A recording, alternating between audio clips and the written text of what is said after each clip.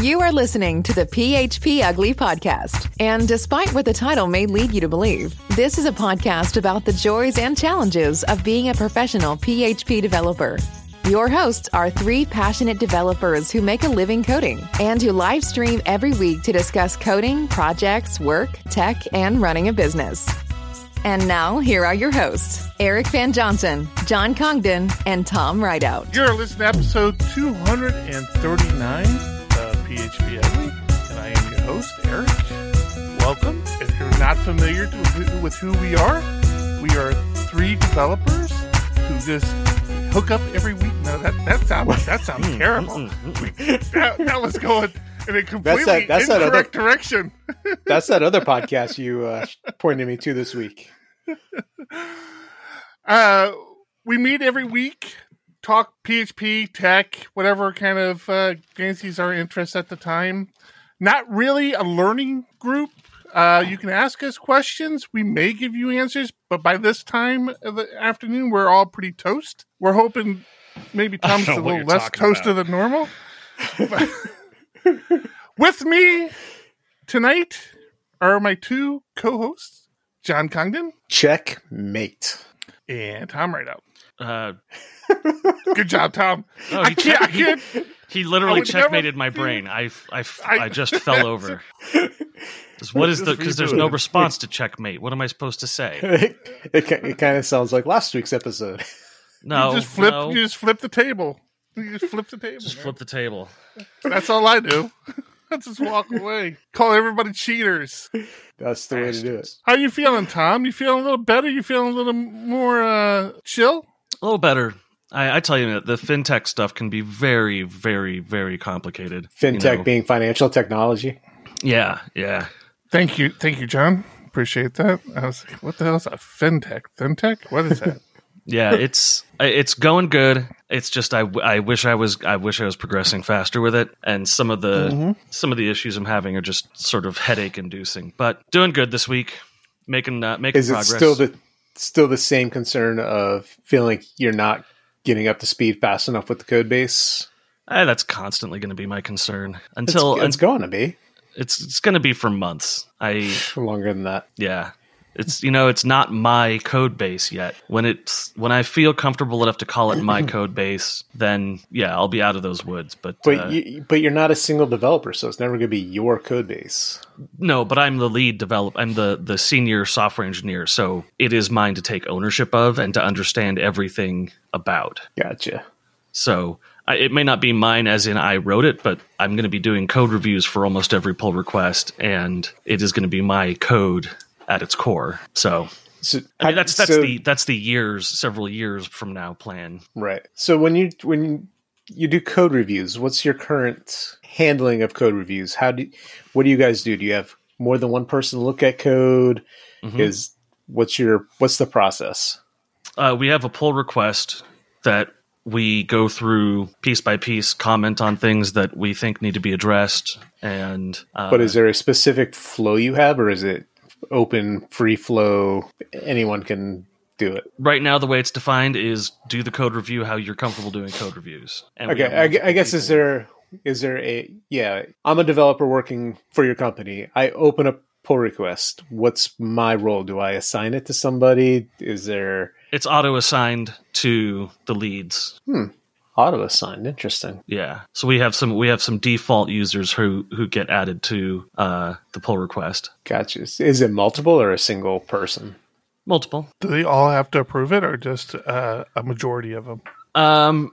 That's a procedure thing, because I can actually merge it myself without even caring if people approved it. But change that right away in GitHub. Not GitHub. Or whatever you're using. Yeah. But generally, yeah, it has to be approved by all code reviewers, and then it passes on to QA. So I'm going to keep harping on it just because I'm curious how I do things might be different. When it picks reviewers, and you said it's multiple, does it assign multiple reviewers, or does it only assign one person?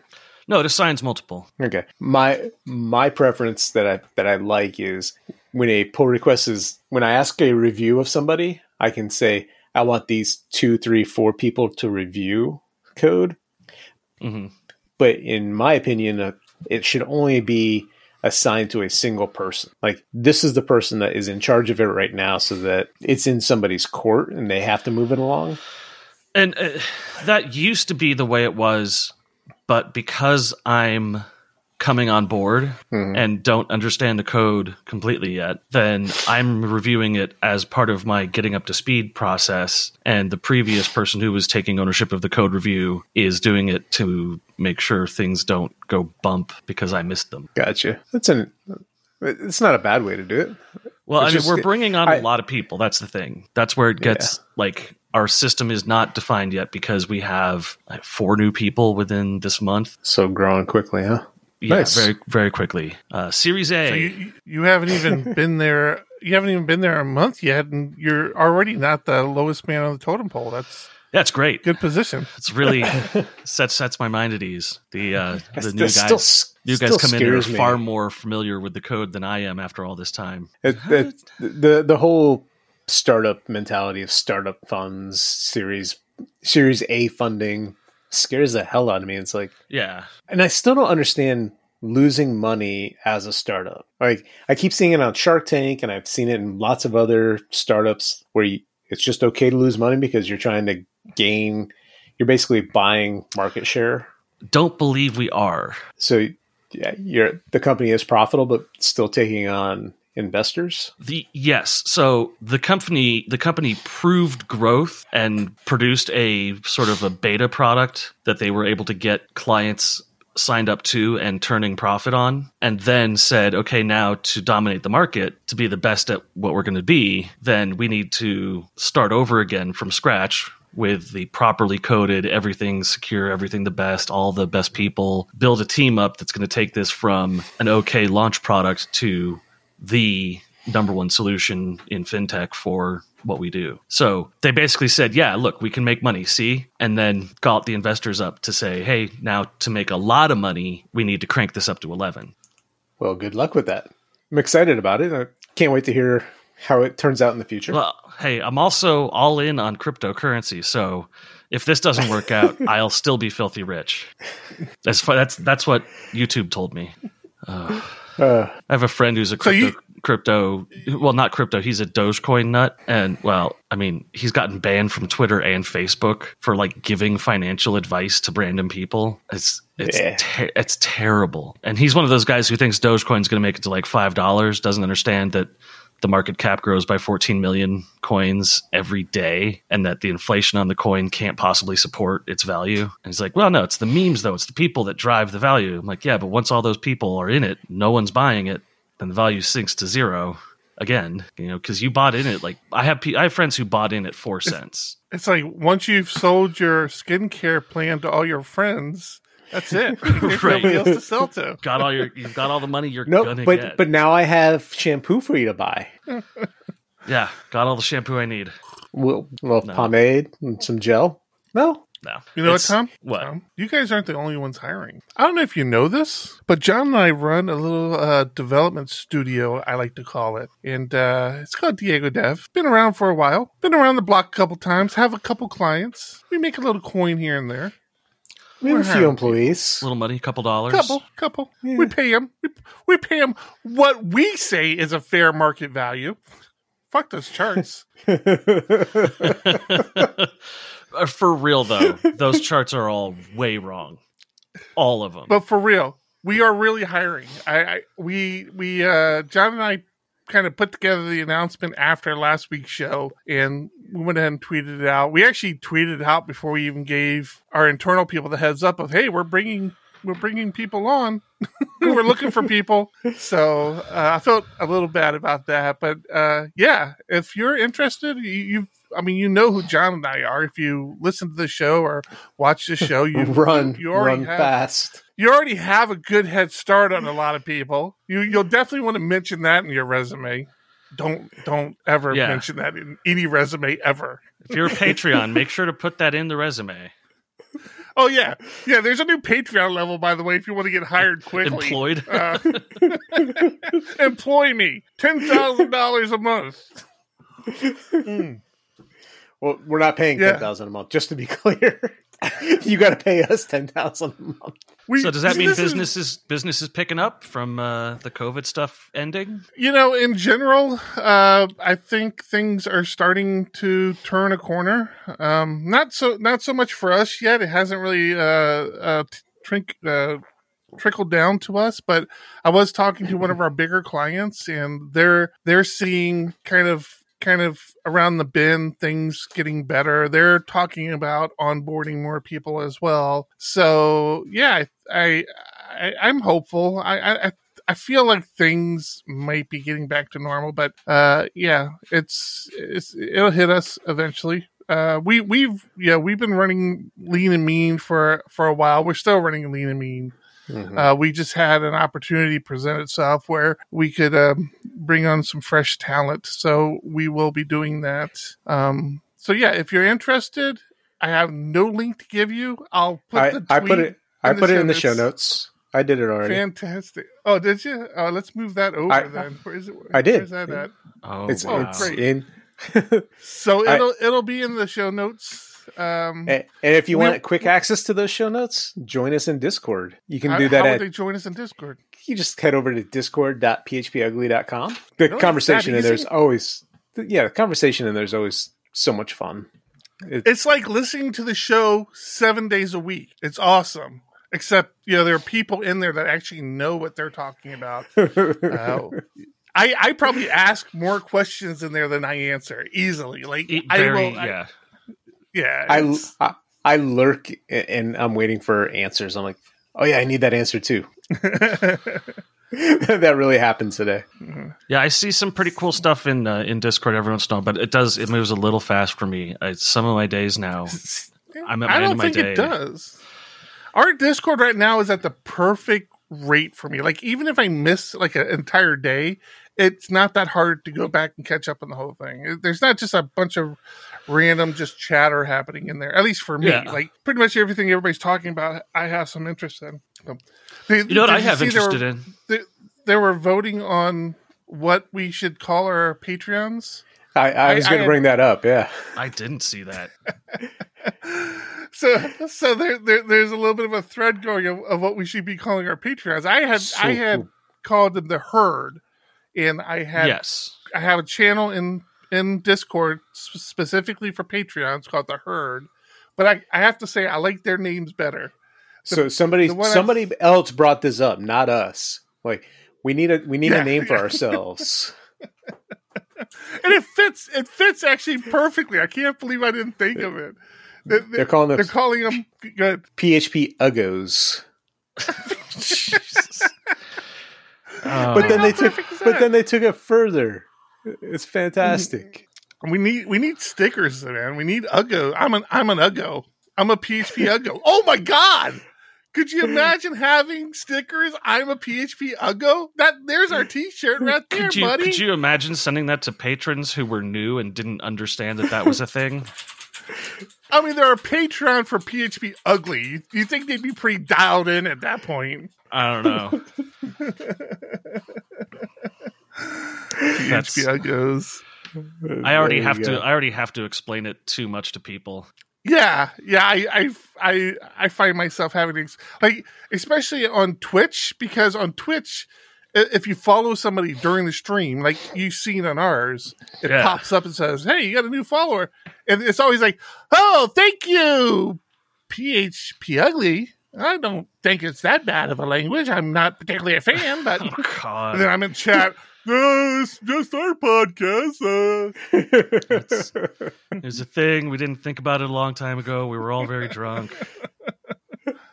Dude, I like the Uggos though. I think that's gonna have to be that might be our T-shirt. So I need to find out what's up with my artist buddy. I haven't heard from him in a while. There were a few more. Trying to find out where that's at. Go ahead. You've been trying to jump in there for a few. Yes, I have. You know who I have heard from recently? Who? We bring today's podcast to you in cooperation with Cloudways, a managed cloud hosting platform built for your PHP projects. If you simply wish to focus on your business, Cloudways is the way to go. They take over server management and security and free up time that you can dedicate to growing your business and acquiring new clients. The platform offers a choice of infrastructure as a service partners, AWS, Google Cloud, DigitalOcean, Linode, and Vultr. In addition, you get a performance-optimized stack, managed backups, and a staging environment where you can test your code before pushing it to the live servers. Best of all, Composer and Git come pre-installed so you can get your projects up and running quickly. All this power, simplicity, and peace of mind falls right in line with their brand slogan, Moving Dreams Forward. If you want to give them a try, use promo code PHPUgly to get a $25 credit. Check them out today. Cloudways. Thank you, Cloudways. Cloudways. We appreciate that. So I found the other suggestions that were in there. I'm going to turn back to that real quick. Stu came up with a core dump of PHP Uggos, a bug of PHP Uggos, or a crash of PHP Uggos. Okay, so we're all the way in the collective noun space. Yeah. It's a group. It's perfect. Interesting. Well, a crash is rhinos. What is a collective noun for elephants? Herd. Pretty sure. Flock. That works. While he's looking that up, I opened the show with Checkmate, and it's another proud dad moment. My 6-year-old was joining just for the month of June, like 4 weeks. He's doing a little chess club with some friends. They're meeting at a park, and my 4-year-old wanted to join, but it was only for first graders and above. So my wife for the last week has been preparing him. You're not going to be able to participate in this. It's for first graders. You're going to play with your friends. But he's sitting there at the beginning of class, and he hasn't been to school, so he doesn't have the whole raise your hand thing set yet. And I guess the coach or whatever he is asking questions of the kids before they really get started. And my 4-year-old's just nailing answers, like just shouting them out. So at the end, Jackie, my wife, is it okay if he joins the class? And they're like, sure. It was so much fun to listen to the things that they were listening to or learning. And, both my kids are way into it, which is so exciting for me. Yes, the nerd genes are strong with them. Well, I don't know. I wouldn't go that far. I don't know why they've taken to chess, but they have. I've tried showing them other nerdy type things, and they're not as into it. Have they watched Queen's Gambit? No.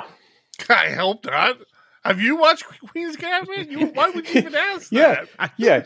Why don't you take these drugs, and maybe you'll see chess pieces on the ceiling? Yeah. I'm not going to lie to them. This is how you get better, kids. I wouldn't necessarily that's how you get better. It's just, performance enhancing. It's not performance creating. That's a different class of drugs. Oh, gosh. We're going to get banned. I can feel it. I can feel it happening. Probably. Eric, how about your week? So we listened to Tom already. We don't need any more of that. I don't know. I had a pretty boring week, actually. I've been working on forums. Building forums is like my absolute least favorite thing to do in coding. And I'm kind of happy today because I think I'm close to done, and now I can start tying in all my Livewire stuff to it, which is really what I'm trying to push to. But I hate forums. The forums are just like, I'm pretty sure I hired people to do that. And did you start using custom requests after our last conversation about them? Well, not yet, but I think I'm going to. So yeah, I'll probably use custom requests. Although when I was looking at it, I'm pretty sure form requests are still a thing. Tom, you mentioned that you thought custom requests might have replaced form requests, but I'm not 100% sure that's correct. Somebody said that in Discord while we were recording. Oh, really? It might have been an employee of ours. I'm not going to say names, but no, they did. Yeah, I'm not sure why. Well, I guess a form request technically you could do more stuff. Like a form request would be specific for a particular form, so you would actually call that form request. So I guess they do have different purposes, but yeah, I'm looking at using the custom request. Well, when you figure out the difference, I would love to know more, like the difference between a custom request and a form request. Yeah, but I mentioned last week, I think up until the show, I had been in Vim that entire week. And then I have found a hive of other true believers, and I have some allies now. But I'm not going to say the words. all I'm going to say is I've still only been in Vim. It hasn't been like an intentional thing. It's just that my workflow now, I have this great workflow. I've done like my little Vim community. Tmux is another thing in the, a lot of Vim people use. And I was never big on Tmux. I've talked about this a couple times on a few shows now. I have recently come to light with Tmux with John's suggestion of using my Linux machine, my Linux desktop, as my primary machine when I'm remote. So I just SSH to it. So I've now, my workflow is I create Tmux sessions for all my clients that I'm working on. And I'll have multiple windows for different things, like different projects, that I'm working on. And it's just been so fantastic. I've learned that I used to think, like, this is how bad I was with Tmux because I never used it. I used to think to switch from one session to another session, I had to exit the session I was in and then connect to another session. And turns out that's not true. What's even cooler is the position I'm in, I will be in multiple code bases. I have a particular client where I work on their code base, and then I am reviewing code or iterating on stuff in other code bases. And so I have my workflow set up where my Tmux sessions are saved even between reboots. So when I boot back up, I hit my key combination to reinstate my Tmux session. So it even does, like, I think I have like 4 or 5 sessions now. Each one has 4 or 5 windows in it, and some of those windows have split panes and things like that. All that gets reinstated. I also have that same process with my Vim, which if you use PHP Storm, this is pretty typical. Like, when you start PHP Storm back up on a project, like, all the files you've already been working on are already in your little buffers, and whatever the last file you're working on just kind of pops up. Well, I have that now with all those Vim sessions, and it's just been so I have a dual monitor, and my new workflow that I've been using this week and I'm loving is my main monitor is just a terminal now, and my browser and everything else will be over here to my left, and I just have a terminal open all day long, and I'm bouncing around between different code bases and different Vim sessions and Tmux sessions. Dude, it is just so awesome. So it's been a little bit of a struggle with this week's work with Livewire because, as I said, Vim doesn't like Livewire that much. It doesn't make sense. There are no language servers for Livewire. There's no plugins for Livewire or anything like that. So, like, I can't do jump to file or jump to definition or any of those other, like, normal commands I have in Vim now. And it won't autocomplete things for me as well. And it's frustrating. But again, because of that, I have become more knowledgeable of Livewire, of file structures, of calls, of where things are. And I'm a better developer because I'm using Vim. It is frustrating. I mean, it's absolutely frustrating. I won't pretend it's not, because I know I had a problem today where Livewire's syntax for when you want to include a component in a blade is Livewire : then the blade file. And I must have put a period in there. And of course, it wasn't loading, but it wasn't complaining. Like, it wasn't erroring out. It just says, hey, I can't find this component you're looking for. And I hadn't formatted it correctly.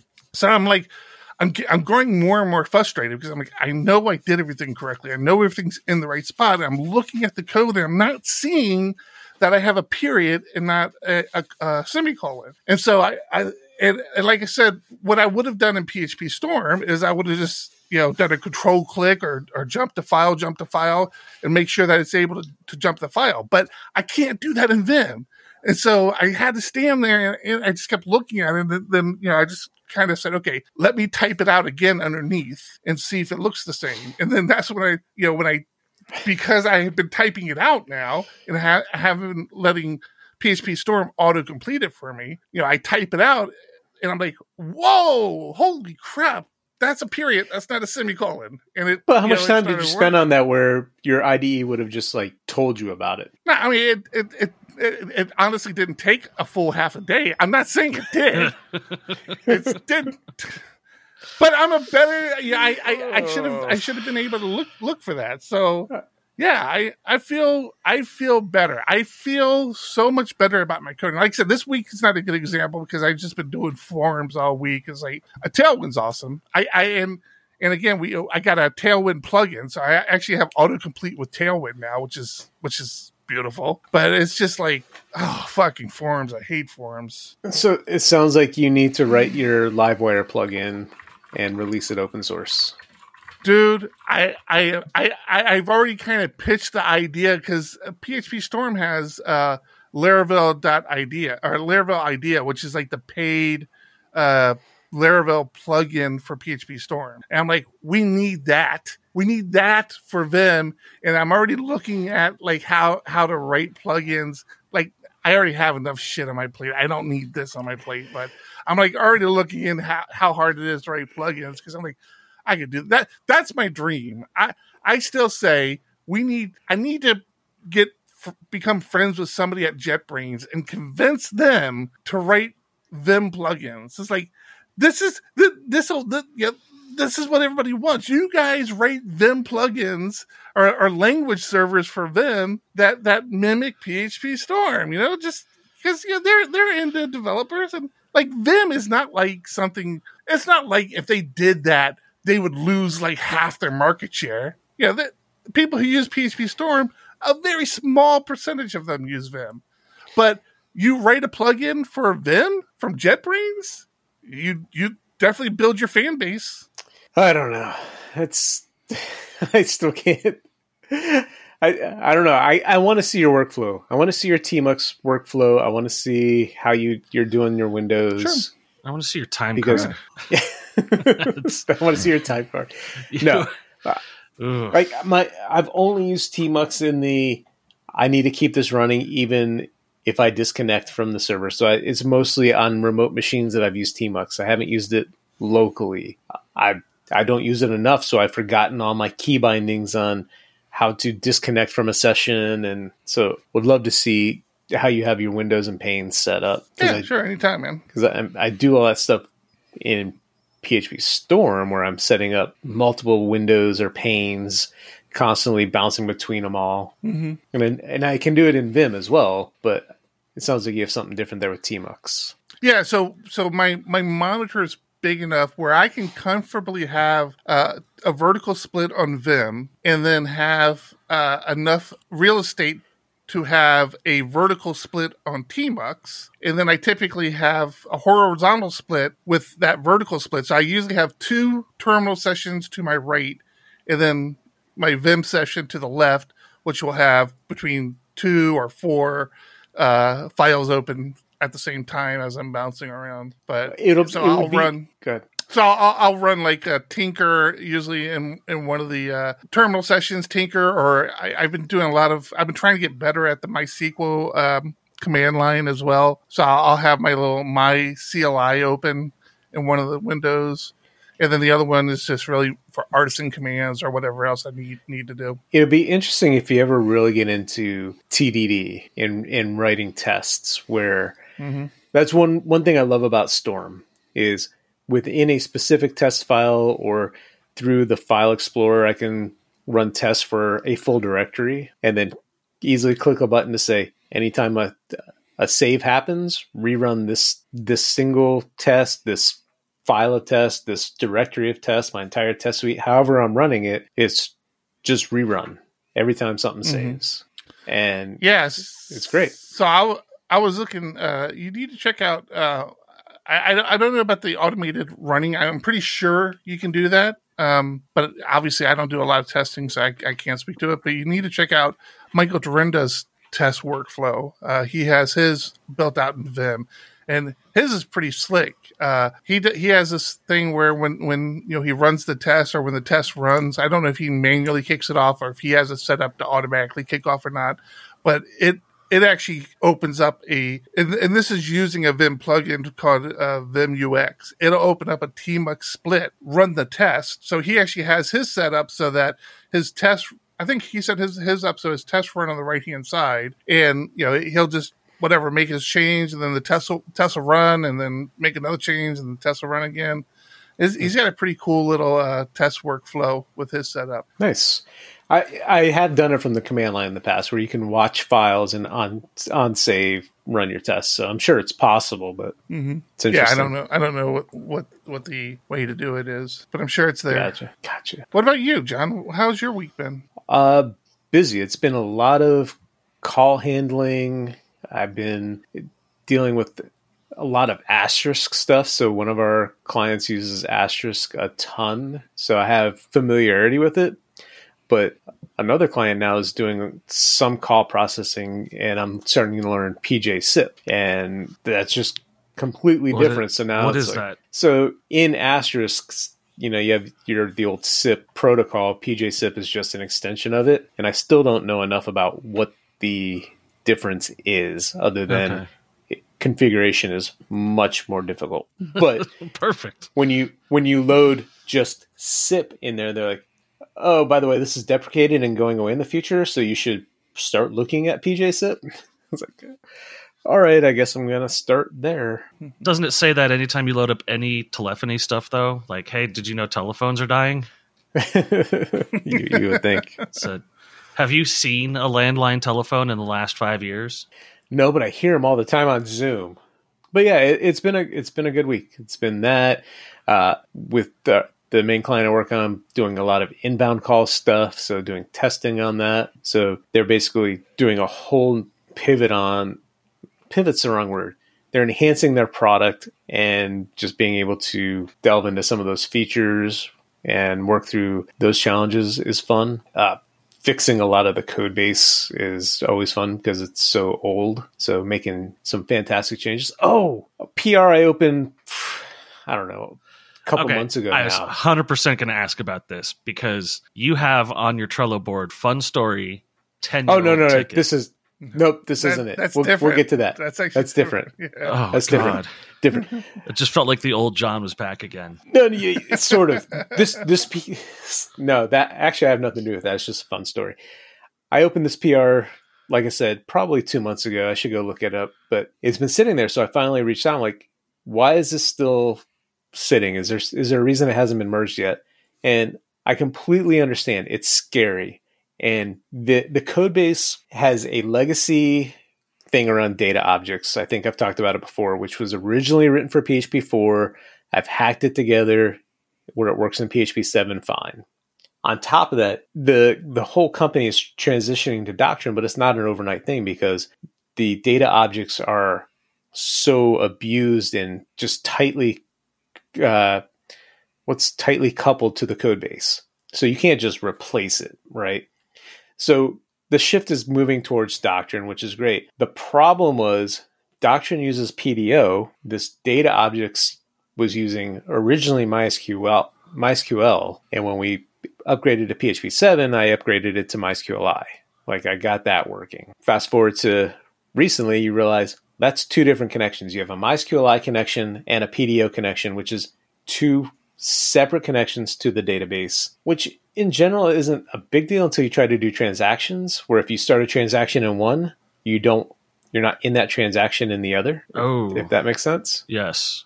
On top of that, you're doubling your connections. So we went through, I think, February and March where there was just a shit ton of downtime because of database issues. And a lot of that was around the number of connections. So at that point, I'm like, I need to figure out how to reduce the number of connections, and this is how I'm going to do it.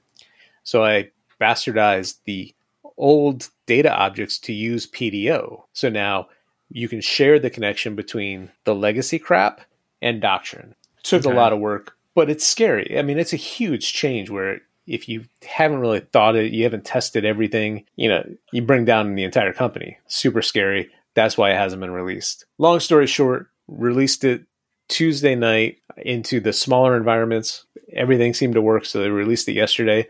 Looking at the graphs today where the number of connections is literally cut in half is phenomenal. It's so much fun to watch those things. And with that, you get that little bit of speed increase because you're not making 2 connections to a database. So the response time has went in a positive direction, gotten a little bit faster. Well, and you're using PDO, which is much faster. Yeah. On top of that, we get now the benefit of the transactions across both systems. We will now be able to use proper prepared statements or prepared queries. So lots of benefits. Modern frameworks. Yeah.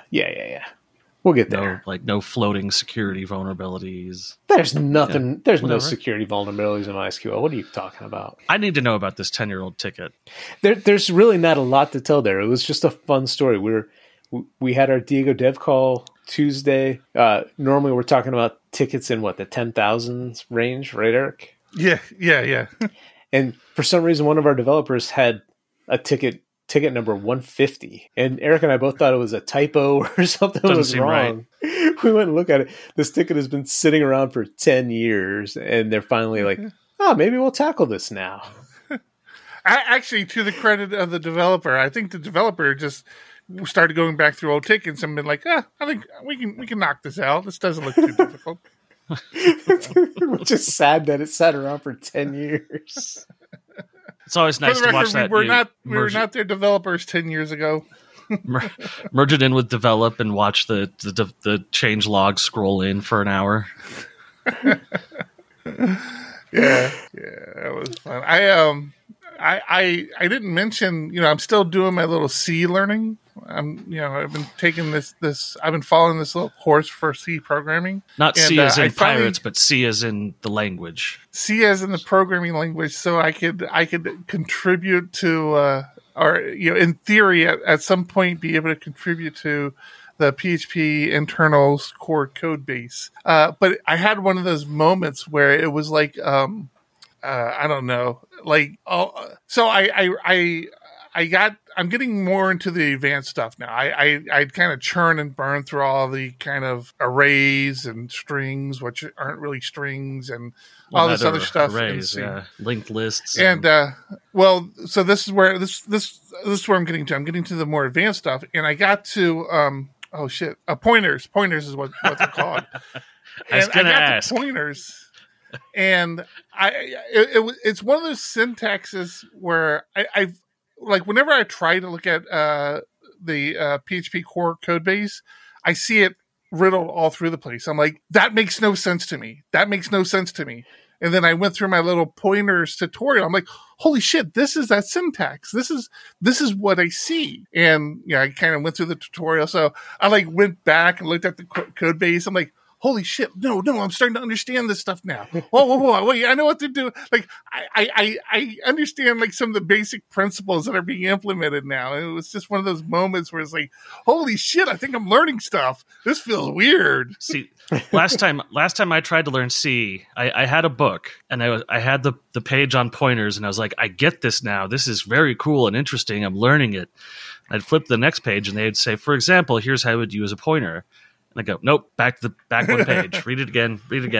And I probably did that for 2 hours straight, just those 2 pages back and forth, and finally completely gave up on the language. And that was 150 pages into this book. That's how I was on I think it was structures. Or there was something I actually reached. No, I'm pretty sure it was structures. And I actually reached out to somebody in our Discord channel who said, hey, if you ever have a question about C, I'm pretty good with it. Let me know. And like an hour later, I'm DMing him. I'm like, all right, look, man, I'm totally lost with this thing. And they explained it to me. Who was that? I feel bad because they were very helpful. Isn't Eno. Thank you, Eno. Is a pointer the same thing as a reference in PHP? I thought they were. No, they're not.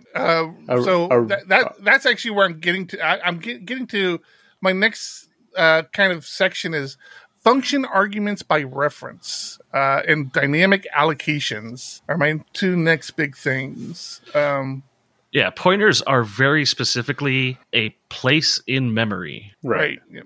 And right, and then you have to dereference it to get the actual value in memory. You don't have to dereference it because it's not necessarily a value. It could be a function. It could be an image. It could be like anything, just memory. It could be something C doesn't understand. You just point at it and say, "This thing, do this to it." It's literally like it's really just flipping the bits. You're scaring me. It's awful. It's awful. It wasn't that hard in the tutorial, man. Yeah. If you're very careful, it's not hard until you screw it up. Until you're in the wrong spot in memory, and then you're like, that's when you start getting like buffer overflows and shit, right? Yeah. So that's the thing is that like you have a variable that you've declared as a float. When you create the pointer to that, it allocates the space from the start to the end and says, here's your pointer, but it doesn't keep the fact that this is a float. It just says, here's your pointer. So in PHP, we know if something's a float. We can get the type of something. But in C, if it's a string or an array or whatever, you just have to make sure you called it correctly because it's going to read it like it's just a thing in memory. If you call a function that's meant for strings on an array, it's going to try because it doesn't have the ability to check if this is a valid array. It just starts at the pointer and starts moving through it the way it's told to move through it. So if you pass a string into an array function in C, then it's going to spit out garbage and it's not going to know that it's an error because it's just spitting out the mathematical result of what you've told it to do. So you have to keep track of all that shit. And I'd love to see you do that with Vim. Fuck you. I'm pretty sure that's how they did it back in the day, buddy. Sure is. Have you seen those guys? Memory management, yep. So that's the thing is that if you have an we have a C person with Diego Dev. We got Frank in Discord just rambling on about all his C knowledge. Yeah, so if you have an integer, and don't forget that this depends on what it's compiled on, because an integer on an x86 processor is 32 or 64 bits, but on an ARM processor, an integer is not the same. It could be 8 bits. So once you assign that memory space, you start using it, and it gets over the limit, it'll just start writing into the next memory space. That sounds like fun. So I'm getting there. I'm not to that level yet. I'm getting the basic understanding. So, but yeah, I got recursion coming up, linked list, binary trees, unions, all sorts of fun things. And then next week, I tweeted about this actually. John, I know you know who Mark Robber is. Tom, do you know who Mark Robber is? Mark Rober, former JPL engineer, Rober. Now a YouTuber with NASA. And a serious dislike for squirrels. Oh, he loves squirrels. He's actually the guy who created the glitter bomb. Yes. If you're familiar with the glitter bomb. Anyways, I'm starting his creative engineering course next week. He has an online creative engineering course. I was wondering about that. He's been plugging that a lot lately, and I was wondering if it's any good. I've been looking at it for months. Like, I keep wanting to do it, and I haven't pulled the trigger to do so yet. I got a referral code you can click on and do it, baby. When is it? It starts next week? It starts on Monday. You do need some hardware. I don't think you need the hardware for when it starts, but I had to get a Arduino kit. So, I'm a Pi guy, but they have for the course they're going to do some Arduino work. So that'll be fun. Arduino kit. Yeah. Your Python. Yeah. I'm not great at it, but I know it works in Vim, so I'm good. You know what I got the Arduino knockoff. I don't know actually what it's called. It's not a genuine Arduino. Is that the picture you tweeted out today? Yeah. I thought you got that as part of the course. No. You had to buy. I had to buy it on Amazon, and I kind of waited too late, so I couldn't get the first thing. This thing is about a third of the real, and they said you can use either kit. They tell you either kit's fine, but of course I wanted the genuine stuff, but name brand. but I wouldn't have been here in time. It's not really name brand because it's the same chipset, isn't it? It's just the ESP. Yeah. Yeah. So it's not. there's not really a name brand. It's just a development kit. Yeah, no, you gotta buy that separate. So, and they tell you, I mean, they're like, yeah, you're gonna want to have some PVC around. You're gonna want to have some wood, some power tools. I'm like, oh yeah, I like where this is going. That's so weird. Just increase the price. If you're gonna make people buy stuff, just increase the price and send it out.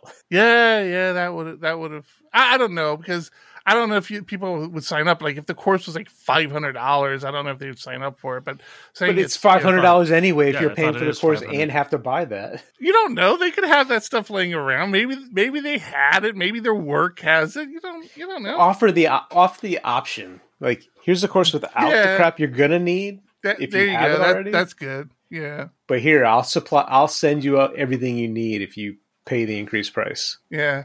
There's a. I'm trying to remember her name. She's in Australia. She does a podcast with J-Mac. Oh, what's that podcast called? What's her name? Jessica. I don't know what her name is, but she did the course the first course, and she's actually on the promo of the second course. Her little invention was when you walk past this flower, when it detects somebody's walking past it and the soil level's too dry, the flower will ask for water. And it's like, oh, that is so damn cool, man. I want to do that. And I saw that. I'm like, that is awesome. And then it turned out it was somebody I knew made it. I'm like, holy crap, really? Pretty cool. So, have you thought about what you're going to create? I have no idea. I'm actually terrified right now of even coming up with an idea. Like, I have no idea. No idea at all. So in the whole class, like, how long is it every day? Well, how long is it to begin with, and how many hours a day? Like, is it live or is it at your own pace? No, I'm pretty sure you take it at your own pace. Yeah, I'm pretty sure you take it at your own pace. But I don't know now, because it actually says it starts on Monday. So I don't know if that's when the videos start to come out, and you do have you're expected to participate in peer groups and things like that. And I'm like, wow, this is sounding like, I don't want to have you're going to be part of a group. People. You're going to be that member of the group where everybody else does the work and you just take credit for it. Absolutely. That was me in college. The hell out of it. Vern, I'm sorry if you're listening in some weird way. I don't know how you would be. It's horrible. You remember his name, man. Well, you know what it's time for. Is it time for another sponsor drop? Yet another amazing sponsor, Honey The Badger. most amazing. When you're in production, 1,000 things can go wrong. You could deploy a bug in your latest release. Your background jobs can silently fail. Someone could trip over the network cable at your data center. And this all comes back to you. You need to know when bad things happen and be able to respond to them quickly. That's why we built Honeybadger. It's easy to install Honeybadger in your back-end applications and front-end JavaScript. It only takes a few minutes of configuration and you'll have monitoring done. That's because we hook into popular web frameworks, job systems, and the browser, so that when any of them crash, we can automatically let you know. We ping your application from our global fleet of servers to let you know about problems with connectivity, latency, and SSL certificates, and we monitor your recurring jobs to see if any of them stop recurring. When there's a problem, we alert your team using the tools you already use. We can create issues in GitHub, Jira, and other issue trackers, and send notifications via Slack, PagerDuty, or other channels. When you click through, you'll be taken to detailed information on the error. You'll see things like request parameters, headers, user information, and the backtrace. Click on any line of the backtrace to view it in GitHub, Bitbucket, or your local editor. When you fix a problem, just mark it resolved and follow up with the affected user. That's Honeybadger. We're the monitoring tool for web developers who'd rather be, well, developing. Oh, I've got doom and gloom for you. What's doom and gloom? Amazon devices will soon automatically share your internet with neighbors. Dun, dun, dun. This is an opt. They make this sound so terrifying. Cox does that already. Yes. It's you're stupid. A Cox person. Yeah. Except that. So now you're going to have your Cox router sharing your internet, your Alexa sharing your internet. It's just that's only if you buy the hardware from Cox. If you get your own router and modem, then you don't have to worry about that. But it's It's an opt-out only service. You're automatically opted into this. I checked and I was opted into this. And the thing with Cox's service is that when they share your internet, you're not billed for the data that's used. Cox knows the difference between your data and your neighbor's data, and it doesn't add to it at all. Xfinity does this too. I don't like that either. But then just turning this feature on suddenly on users who've had this device for who knows how many years is very weird to me. And the idea that like you've got an Amazon Alexa that's moving around a lot and needs to like share other people's internet access, I don't quite understand. Like it's, for me, all of my Amazon devices are very stationary and dusty because you don't even have to touch them to interact with them. You just talk at it. Mm-hmm. Right. So how did you find out you were enrolled in it? So the trick here is opening up the Alexa app on your phone, hitting the More button and selecting Settings, going to Account Settings, selecting Amazon Sidewalk, and then turning it off. I love this opt-out thing that they do now. Jesus, drives me nuts. Well, you signed the terms of service that said they can change the terms of service at any time. So, well, I mean, you didn't sign it. And I hate smug fucking responses like that from other people too. Well, you signed up for it. Who could you be talking about? Shut the fuck up. We're not that other podcast that you told me about. Chill. I think it's stupid. I know that was rough, wasn't it? It is an attempt at mesh networking so that there's like an Amazon mesh in residential areas. I don't know why. Again, this sort of seems like unnecessarily bad press for Amazon for I don't know what benefit. I really don't. Possibly their e-reader stuff can connect, like their Kindle devices can connect to the internet no matter where you are.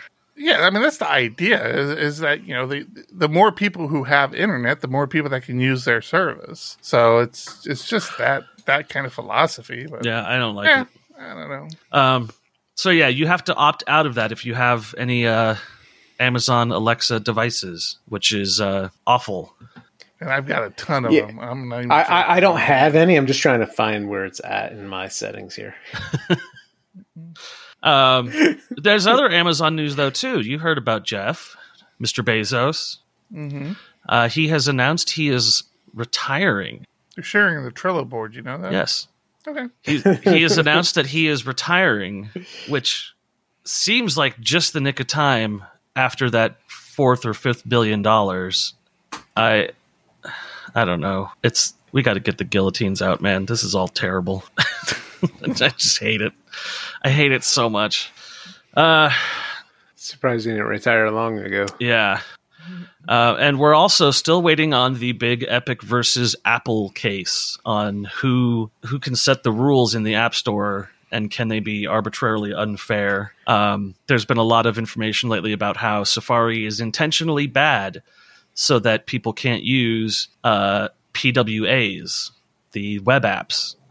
You can't just integrate your own thing because Safari sucks so much on Apple, which weirdly makes sense if you look at the development cycle of Safari basically not existing. Wait, say that again? That confuses me. So one of the ways around this App Store thing is by creating a PWA, which is an app that it's a web-based progressive web app. Okay, right. It adds it as a link in your dash or in your screen somewhere, so it runs just like an app. But a lot of the functionality that you would need to actually be an application, process money, do certain things, Safari just doesn't support. Safari is just broken. So you can't really do a store type feature with your own application through a PWA. You have to use the Apple Store. And Epic's argument in court was this is on purpose, that this not only are they locking down the store so that you can't make money through your own payment processor, but they're locking down Safari to suck so that you can't run your own store off of a PWA either. So, and there's interesting things about the case. One of the things about it, like Fortnite is the big complaint here.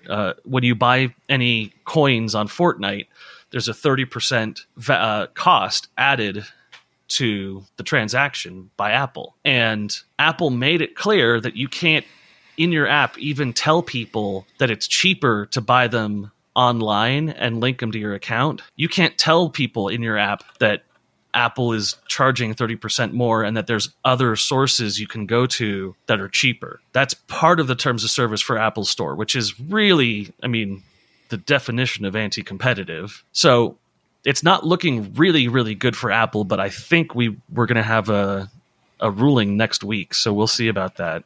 And then Eric got very upset today this week. Eric always gets upset. What did I get upset about this week? Well, you were upset that when you in your time of need wanted the community to rally behind you, they didn't. But when Taylor wants a feature added to PHP, they storm the castle. I'm not sure how true that is. We just can't have personal conversations anymore, can we? We're just our whole lives are public. Yep. The cost of he fame. thinks this is the Howard Stern show. Auto capture closure looked like it wasn't doing well, and then Taylor went on to Twitter to promote it and get everyone moving on it. Yeah. But that wasn't up for a vote yet, was it?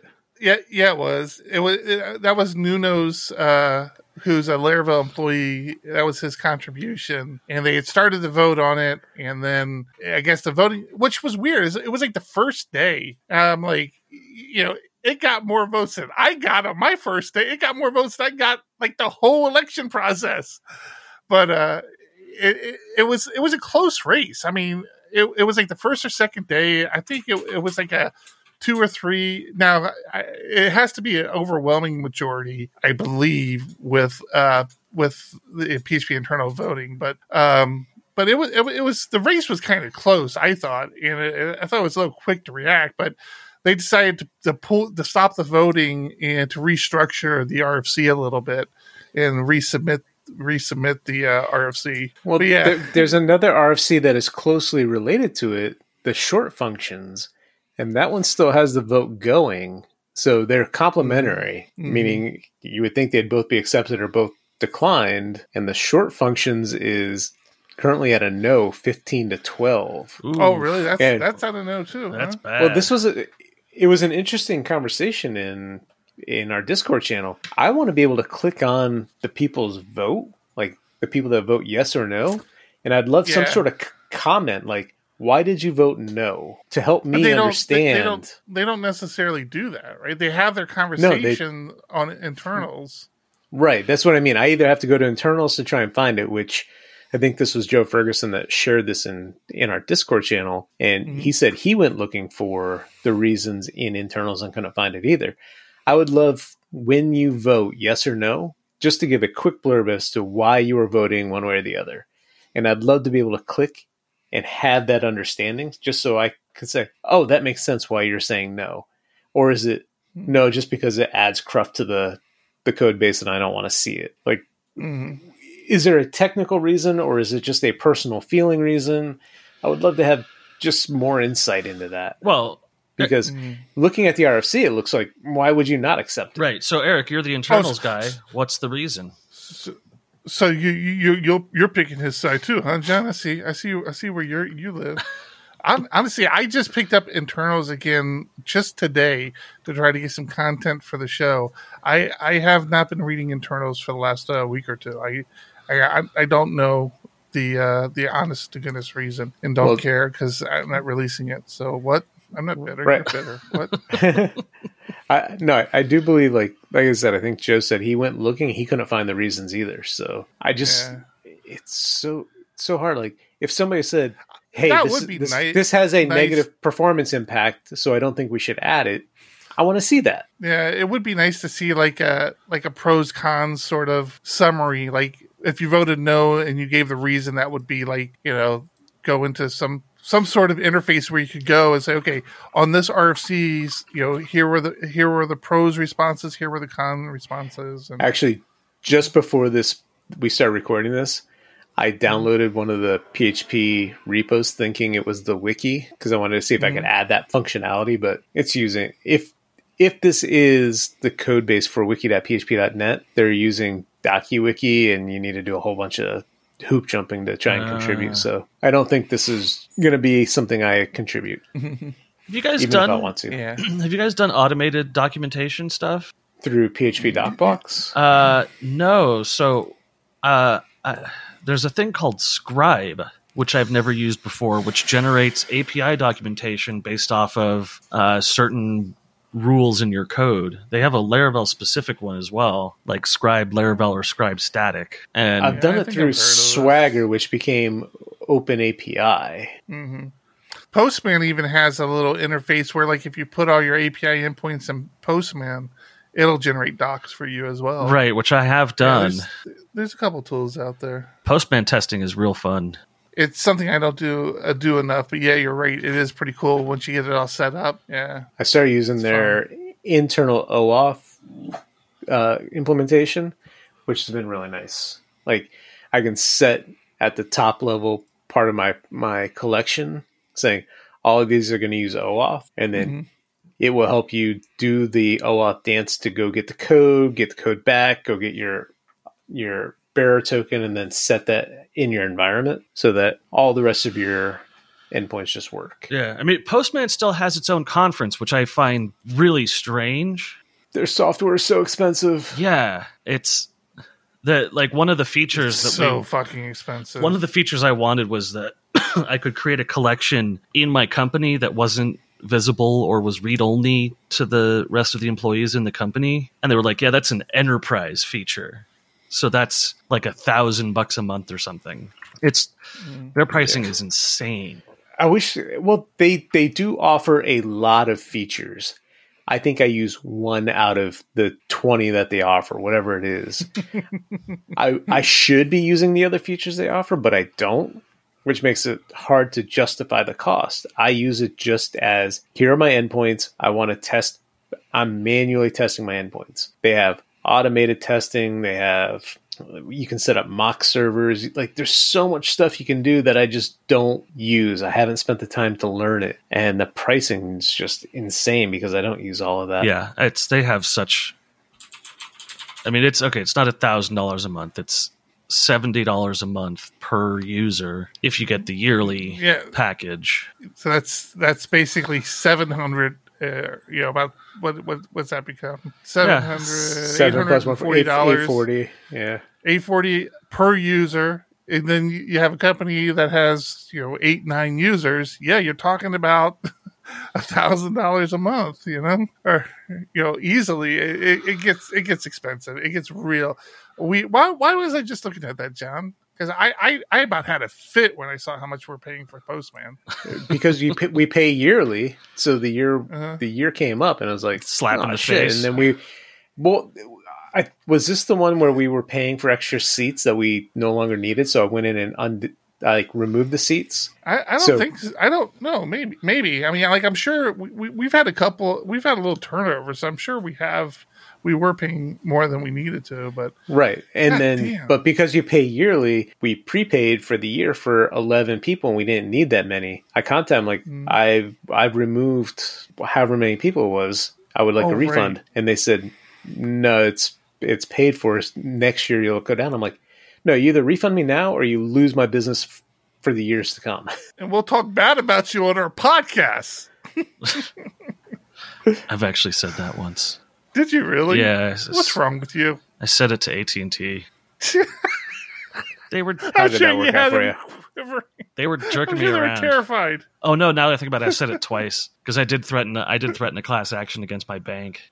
How did we come up in a class action against your bank? How did your podcast come up there? I told them that if they kept hanging up on me without a solution, that I was just going to make a shitstorm for them, and I had enough people to make an actual shitstorm for them.